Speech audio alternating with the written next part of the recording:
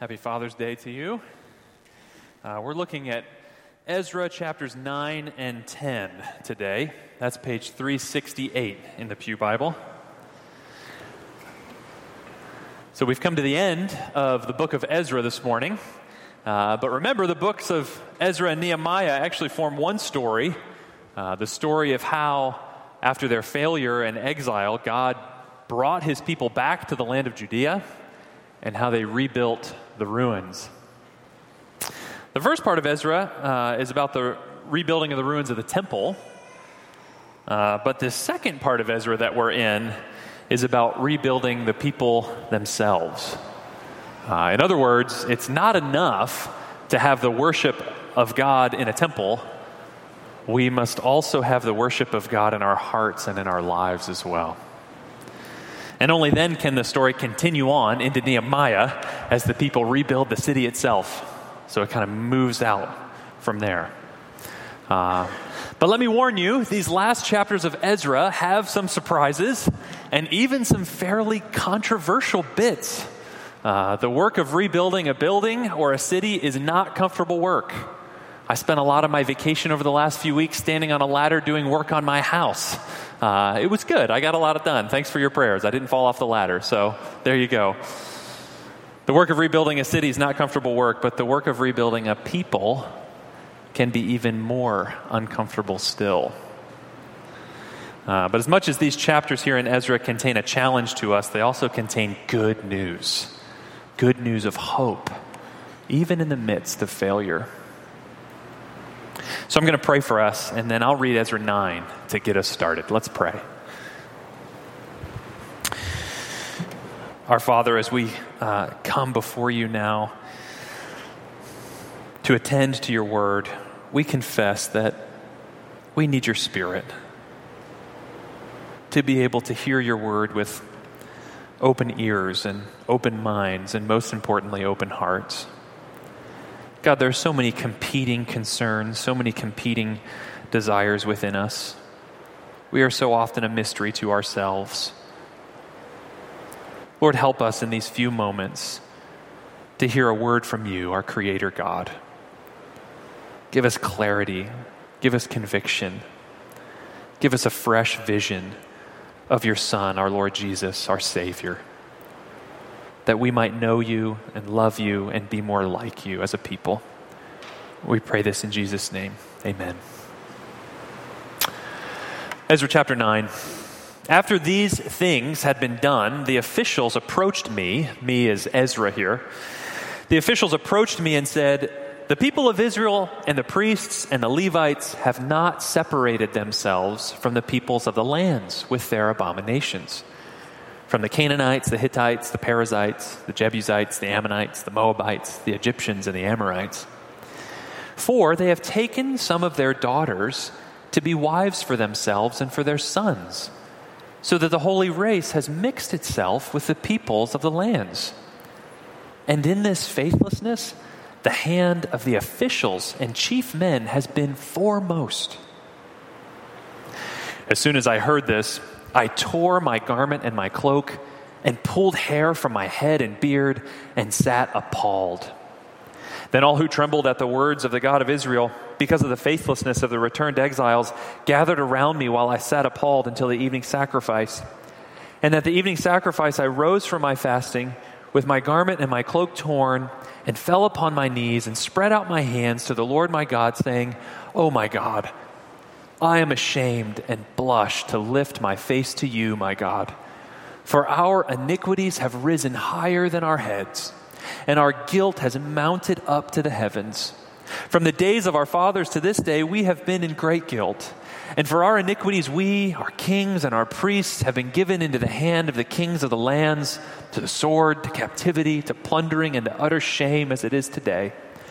But now, for a brief moment, favor has been shown by the Lord our God to leave us a remnant and to give us a secure hold within his holy place, that our God may brighten our eyes and grant us a little reviving in our slavery. For we are slaves, yet our God has not forsaken us in our slavery, but has extended to us his steadfast love before the kings of Persia, to grant us some reviving, to set up the house of our God, to repair its ruins, and to give us protection in Judea and Jerusalem. And now, O our God, what shall we say after this? For we have forsaken your commandments, which you commanded by your servants the prophets, saying, the land that you are entering to take possession of it is a land impure with the impurity of the peoples of the lands, with their abominations that have filled it from end to end with their uncleanness.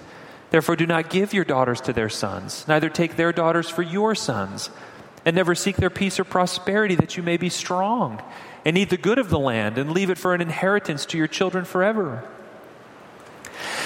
And after all that has come upon us for our evil deeds and for our great guilt, seeing that you, our God, have punished us less than our iniquities deserved, and have given us such a remnant as this, shall we break your commandments again and intermarry with the peoples who practice these abominations? Would you not be angry with us until you consumed us, so that there should be no remnant nor any to escape? O Lord, the God of Israel, you are just, for we are left a remnant that has escaped as it is today. Behold, we are before you in our guilt, for none can stand before you because of this. A number of years ago, Beth and I were in Mexico City on a group trip. And one day of our trip, we had a free afternoon. So we decided to visit the house of Frida Kahlo, the great Mexican artist. Unfortunately, neither Beth nor I spoke much Spanish. So we were a little uncertain how traveling across the city would go for us. But to our relief, the metro system in Mexico City is brilliantly designed. Every stop on the subway has its own distinctive logo or icon. The wayfinding in this massive system is utterly brilliant. And those distinctive symbols for each stop make navigating the subway incredibly easy, even if, like us, your Spanish is more than a little spotty. And so we were able to have a pretty good day. Has it ever struck you how important it is for things to be distinct at times? For me and Beth, it helped us find our way to the Frida Kahlo Museum. Admittedly, not too much was at stake there. But what about those distinct markings on a hiking trail? Do you know those? Those red or white or yellow blazes, as they're called, that mark the paths? Well, those could be the difference between finding your way or getting seriously lost, right? Or what about the distinctive lights on an airport runway at night? Well, there's a whole lot at stake there, isn't there? The theme that's running underneath Ezra chapters 9 and 10 is actually this theme of distinctiveness. God's people are a people who are called to be distinct. God says again and again in the Old Testament, because I'm holy, I want you to be holy. And holy there means set apart for a noble purpose. Or as Jesus will say in the New Testament, as his followers, we're meant to be salt and light, that is distinctive and life-giving. And as this story kind of unfolds here at the end of Ezra, we see that it's a story of distinctiveness. In chapter 9, it's a story of the people's distinctiveness being threatened. And then we see it's a story in chapter 10 of this distinctiveness being repaired or restored. So first, let's consider how it's threatened. In verse 1, some officials come to Ezra with some news. Now remember, Ezra is a Jewish priest and teacher of God's law who's been sent by none other than the Persian king Artaxerxes from Babylonia back to Jerusalem in order to teach the people how to live in accordance with God's word. Looking ahead to chapter 10, verse 9, we know that about 4 months have passed since Ezra first arrived in Jerusalem on his mission of teaching and rebuilding the people.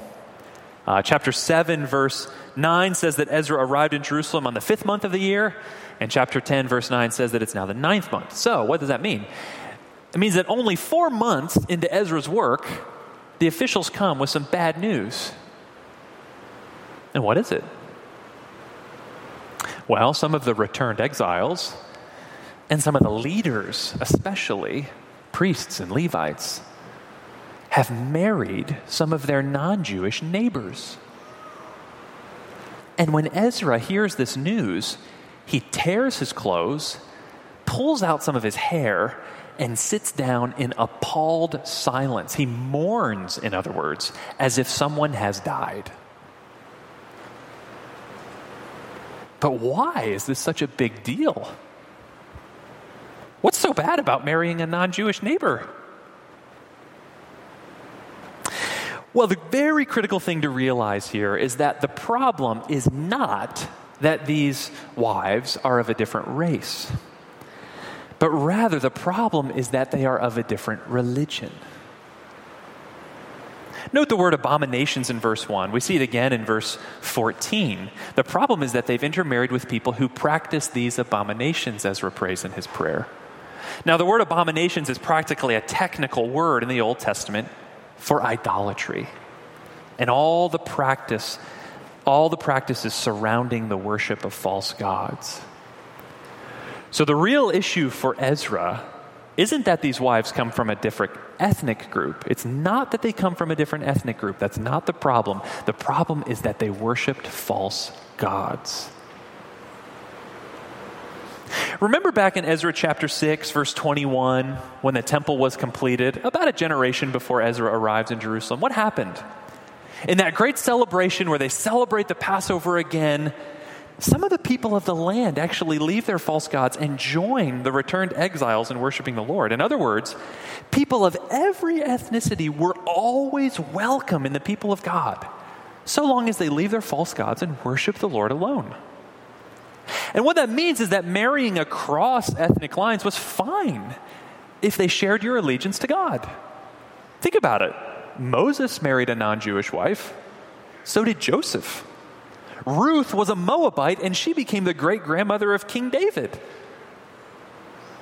But marrying someone who didn't share your allegiance to the Lord, that was a spiritual crisis. Why? Because it would inevitably lead to enmeshing Israel in the false worship of their neighbors. They would be led away from worshiping the one true God. And in fact, when you look back at Israel's history, that's part of exactly what happened to them. And that meant that Israel would eventually, all over again, become to look just like all the peoples around them. In other words, their distinctiveness would be lost.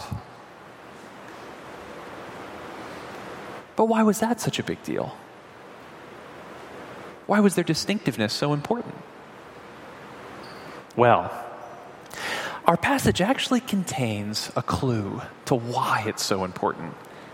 But it's easy to misread it at first. It's easy to miss it. Look again at verse 2. The officials come to Ezra and they lament that the holy race has mixed itself with the peoples of the lands.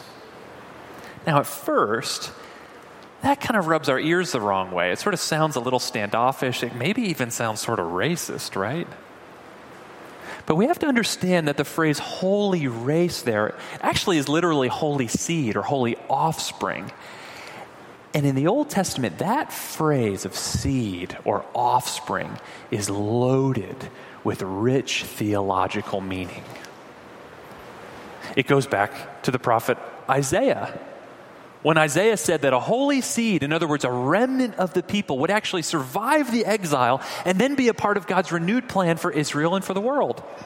But it goes back even farther than that, all the way back to Abraham, when God, beginning his mission of rescue for the whole world, tells Abraham that in him and in his seed and his offspring, the whole world would be blessed. So you see, the distinctiveness of God's people, the holy seed, was so that the whole world would see and know the true God and come to truly know God as well. Their distinctiveness was meant to be a sign, like the lights on the runway, like the marker in the forest, a sign that the God who had created us has revealed himself to us. And that same God was acting to bring us back to himself for good. Here was the way home. That's what the distinctive life of Israel was meant to display to everybody who could see them. And you know that mission doesn't stop in the Old Testament. What does Jesus tell his disciples in the Sermon on the Mount? Let your light shine before others so that they may see your good works and give glory to your Father who is in heaven. And the Apostle Peter picks up that same thread and applies all of this to the church, saying, you're a chosen race, a royal priesthood, a holy nation, a people for his own possession, that you may proclaim the excellencies of him who called you out of darkness into his marvelous light. You're the salt of the earth, Jesus says. But Jesus goes on to say, if the salt has lost its taste, it's no longer good for anything. If the runway lights go out, it's just another patch of concrete in the dark. It's just another site of inevitable wreckage.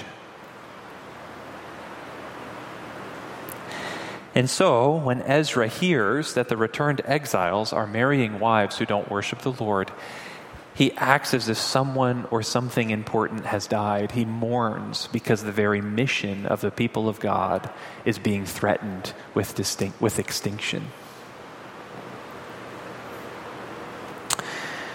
So how might this apply to us today? First, let's take the presenting issue of marriage. For the New Testament believer, for the Christian, just like the Old Testament believer in the Old Testament, marriage ought only to be to a fellow believer, a fellow Christian. In 2 Corinthians 6:14, Paul writes, do not be unequally yoked with unbelievers. And in 1 Corinthians 7, verse 39, Paul explains that Christians are to marry only in the Lord.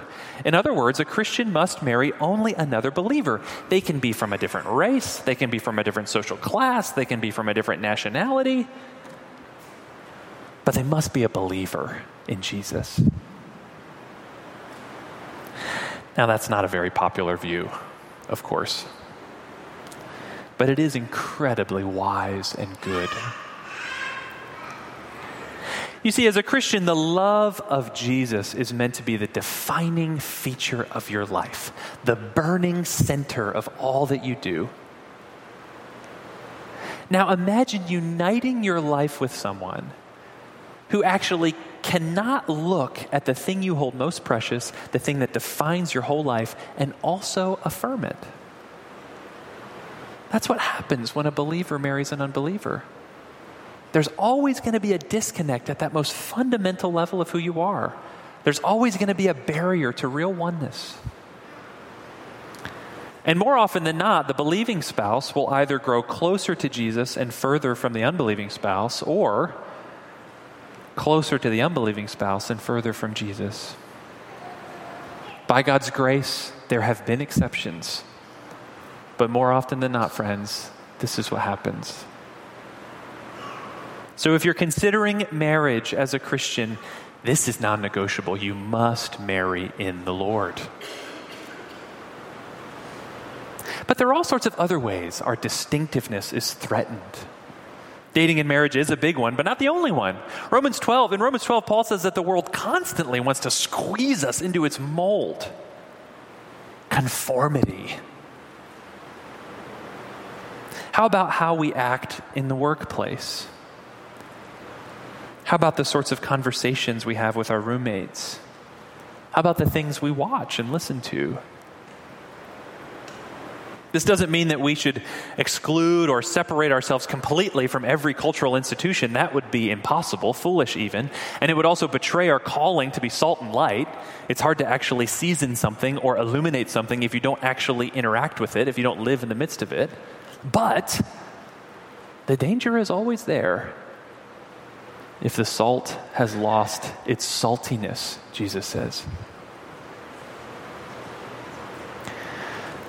I wonder, friends, would you be able to pinpoint in your own life this morning where you may be prone to losing your distinctiveness? Actually, it's quite hard to spot it in our own lives at times.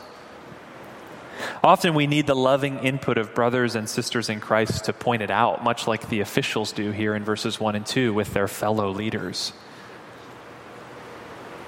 Are you open to someone pointing out that in your own life? Do you welcome that kind of loving, gentle correction? We also need to be immersed in God's Word. You know, this issue in Ezra 9 comes to the surface after 4 months of Ezra presumably teaching God's Word to the people. And it's then in the light of God's Word that they start to begin to realize that they've gone astray and that something has to be done about it. So the more we expose ourselves to the living Word of God, the more God does His work of sometimes uncomfortable but much needed transformation. So what do they do then? This is how their distinctiveness is being threatened. Now, with the second part of the passage, how is it repaired? How is it restored? First, Ezra prays. We read his prayer already at the end of chapter 9. It's one of the great prayers of the Old Testament, a mighty prayer of confession. Notice how Ezra identifies with the people, even though he himself hadn't sinned in this particular way. Oh, that our hearts would break for sin in the church like Ezra's did. Ezra's prayer then falls into two halves. In verses 6 through 9, he acknowledges God's favor in leaving them a remnant, of bringing them into the land, despite their great guilt years ago that led up to the exile. But then in verses 10 through 15, he basically quotes Deuteronomy 7 with some other passages brought in and says, how can we break God's commands again? After experiencing His favor, how can we go back and do the same thing we did last time? Would God not be right in His justice to consume us? We are guilty before God, Ezra says. None of us can stand before Him. And brothers and sisters, restoring our distinctiveness begins right here. Making confession without excuse, without minimizing it, without skewing or warping God's character, but acknowledging Him as totally just and totally merciful. Isn't it a strange thing? This is one of the reasons we pray a prayer of confession each week, by the way. Isn't it a strange thing that, 200 people come together every Sunday, and one of us stands up here and leads us in a prayer that says, God, we have blown it. That's very countercultural. And yet how necessary that is. We pray these corporate prayers of confession each week, not so we can grovel in our guilt or beat ourselves up, but so that we can deal with our guilt and so that we can be changed. But our personal times of prayer should also contain confessions of sin. We should go to God and admit where we're wrong, where we've been unfaithful, as this passage says in numerous times describing what's happened. Unfaithful. That's a powerful word, isn't it, if you think about it? What is that telling us? It's telling us that sin isn't just breaking some arbitrary rules or some random codes of practice.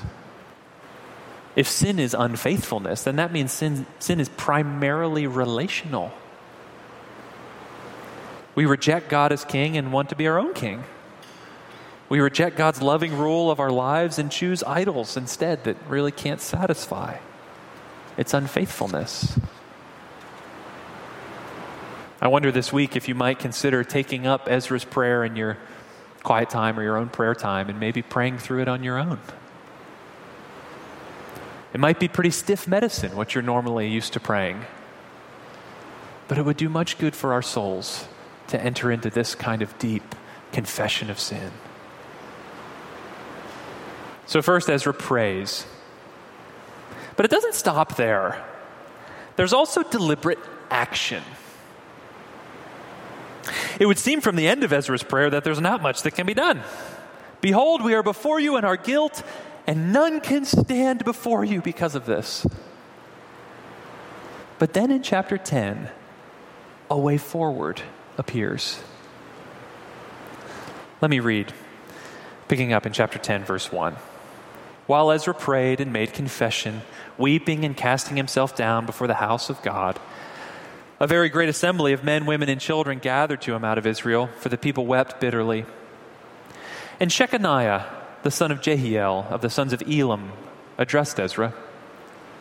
We have broken faith with our God and have married foreign women from the peoples of the land. But even now, there is hope for Israel in spite of this. Therefore, let us make a covenant with our God to put away all these wives and their children, according to the counsel of my Lord and of those who tremble at the commandment of our God, and let it be done according to the law. Arise, for it is your task, and we are with you. Be strong and do it. Then Ezra arose and made the leading priests and Levites and all Israel take an oath that they would do as has been said. So they took the oath.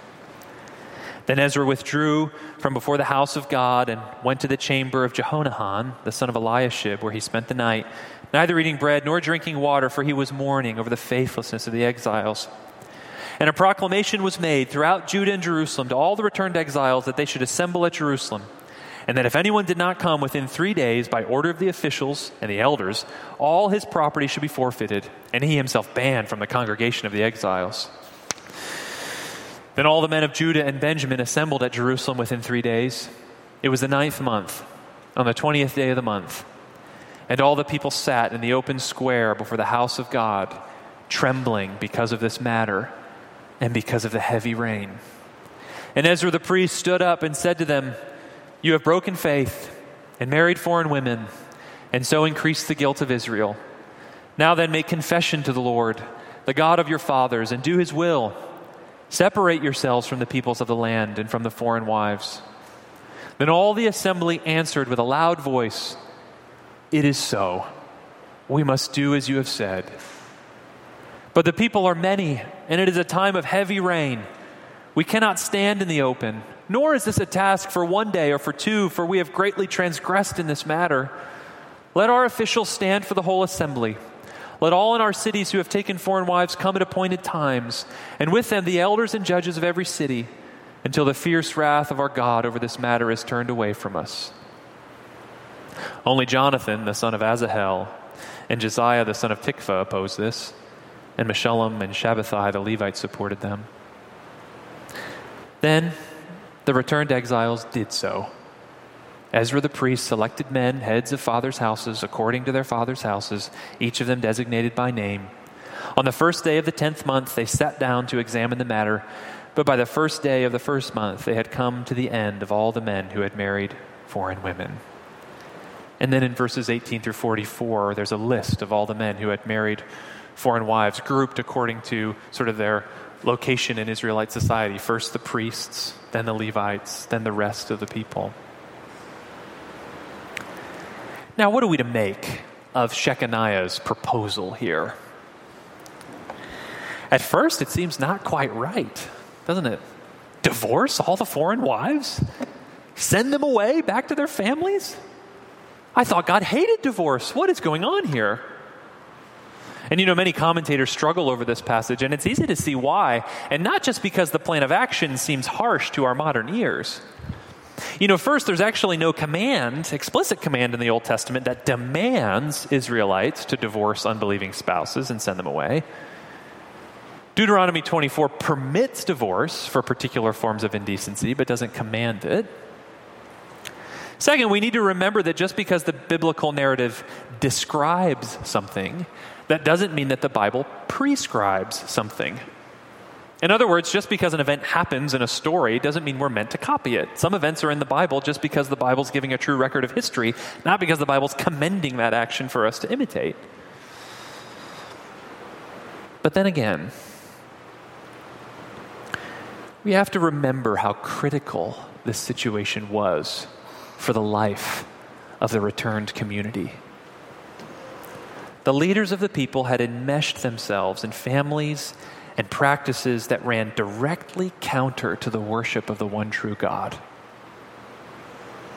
And keep in mind, marriage in the ancient world was performed for all sorts of reasons. Financial alliances, political alliances, social assimilation.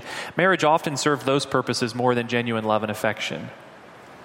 It's not as if we have a sort of Romeo and Juliet story here where there are Montagues and Capulets. And when we look at the writings of a contemporary of Ezra, the prophet Malachi, it would seem that some of these leaders had actually divorced their Jewish wives in order to marry these foreign, non-believing wives, presumably for political or social reasons. So perhaps we can sympathize with the excruciating decision before Ezra that he had to make in order to rebuild the people. As I've thought about this passage this week, I think what we have here is actually a unique event in redemptive history. In other words, God isn't telling this to us as a pattern, as an exact pattern for us to follow for all time, but he's showing us what happened at a unique time in redemptive history when the very mission of his people was at stake. In this very fragile moment of the people returning from exile, decisive, unique action had to be taken. And the people do just that. They take very decisive action to repent of their sins. Now, for believers today, however, the New Testament actually commands the opposite counsel. Believing spouses are commanded to stay with their non-Christian spouses in 1 Corinthians 7. In other words, if you are married to a non-Christian spouse, you are commanded to stay in the marriage. In 1 Peter chapter 3, Peter counsels wives not to leave, but to win over their unbelieving spouses by their godly conduct. Now, that doesn't mean that the Bible contradicts itself. You have to understand the Bible is an unfolding story, not just a static book of rules. What's appropriate or required at one point in the story is no longer appropriate or required at a later point in the story because of what Jesus has done to move that story forward. But even if we must approach this particular issue of marriage to unbelieving spouses differently now as New Testament believers, there are still two big lessons I think we must take away from Ezra chapter 10. First, our call to distinctiveness, to be salt and light, will often require courageous and costly, hard decisions. Maybe it's a dating relationship you need to call off. Maybe it's a business venture you need to back away from. Maybe it means standing alone and not going along with the gossip or the crude joking amidst your friends or your colleagues. This all takes courage, and it can be costly. And yet, as believers in Christ, Jesus has given us the Holy Spirit for this very reason, to so unite us to himself that we are empowered to do the costly and courageous thing. This doesn't mean it needs to be hasty. Did you notice in Ezra chapter 10, Ezra accepts the plan of the people not to settle the matter in one day in the middle of a rainstorm. Rather, what do? They choose trusted men and they investigate the matter patiently and thoroughly over the course of months. Some people present kind of disagree with that plan of action in verse 15. And it's unclear whether those men in verse 15 think that the plan is too strict or too lenient. Maybe they wanted the unbelieving wives to stay and thought the whole business was out of hand. Maybe they wanted the expulsion to happen even faster. It's not clear. But for all of this, we actually see something quite amazing and encouraging in Ezra chapter 10. The people actually obey. In verse 16 we read, the returned exiles did so. Now, if you've read much of the Old Testament, you realize that there aren't many moments when the people actually follow through with doing the courageous and costly thing. More often, they are building golden calves, rebelling in the wilderness, demanding their own king, seeking foreign political alliances to rescue them, just like us. But here, something different happens. They repent and they obey. And that brings us to the second and last thing we should take away from Ezra chapter 10, and it's found in the words of Shechaniah in verse 2. But even now, there is hope for Israel in spite of this. In spite of blowing it big time, even now, there is hope for God's people. And church, how much more can we say those words today, living on this side of the death and resurrection of Jesus, knowing so much more of God's steadfast love and redeeming grace? Even now, there is hope. Perhaps you look at your life and you see the string of moral failures. You see your conformity to the unhealthy patterns and people around you. And you know, in the quiet moments, perhaps you think that God probably doesn't have much of a desire or purpose for you. And to be sure, as Ezra prayed in chapter 9, our guilt does rise higher than our heads. We're sinking in it, the Bible says. And God owes us nothing in return. But even now, there is hope. When our sins deserved God's wrath, God, in the person of Jesus, lived a life of utter distinctiveness for us. He was different in every way, always loving, always courageous, always his own person, always obedient to his Father's will. But then, Jesus identified with us in every way, taking all of our sin and all of our guilt upon himself at the cross. And he rose to life on the third day to secure our right standing with God the Father forever. You see, no matter how high our sins have risen above our heads, Jesus has risen even higher. He's ascended to the right hand of God the Father in heaven and offers his righteousness on our behalf. So friends, even now, there is hope. Hope for those of us who've blown it. Hope for those who need courage. Hope for those who are afraid to do the hard but right thing. Hope because one who is better than Ezra has come. Not just confessing our sins for us, but actually bearing our sins for us and giving us his Holy Spirit to live new lives. And friends, the more we take hold of Jesus by faith in the Spirit, more and more our distinctiveness will shine. The more our lights on the runway will blaze out. The more we'll fulfill the purpose for which God made us, the more will be a sign showing others the way home. Let's pray together.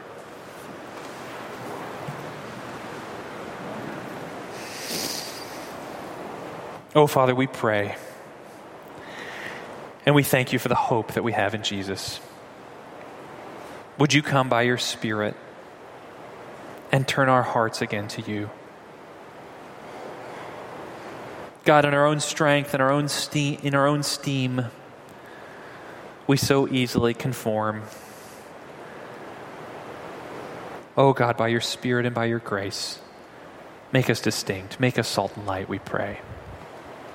In Jesus' name, amen.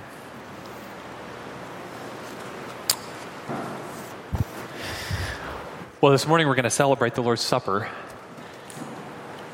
as a response to what we've just heard. And you know, the Lord's Supper is one of those things that Jesus taught us to do that actually marks out our distinctiveness in the world.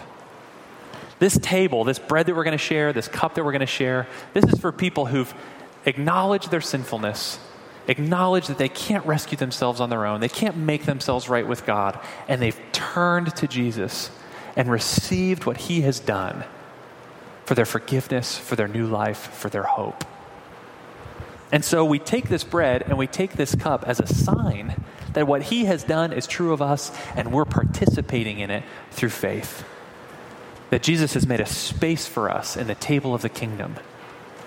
And we are his brothers and sisters. We are God's sons and daughters, and we belong in that family. So I wonder if those who are helping to serve would come up. If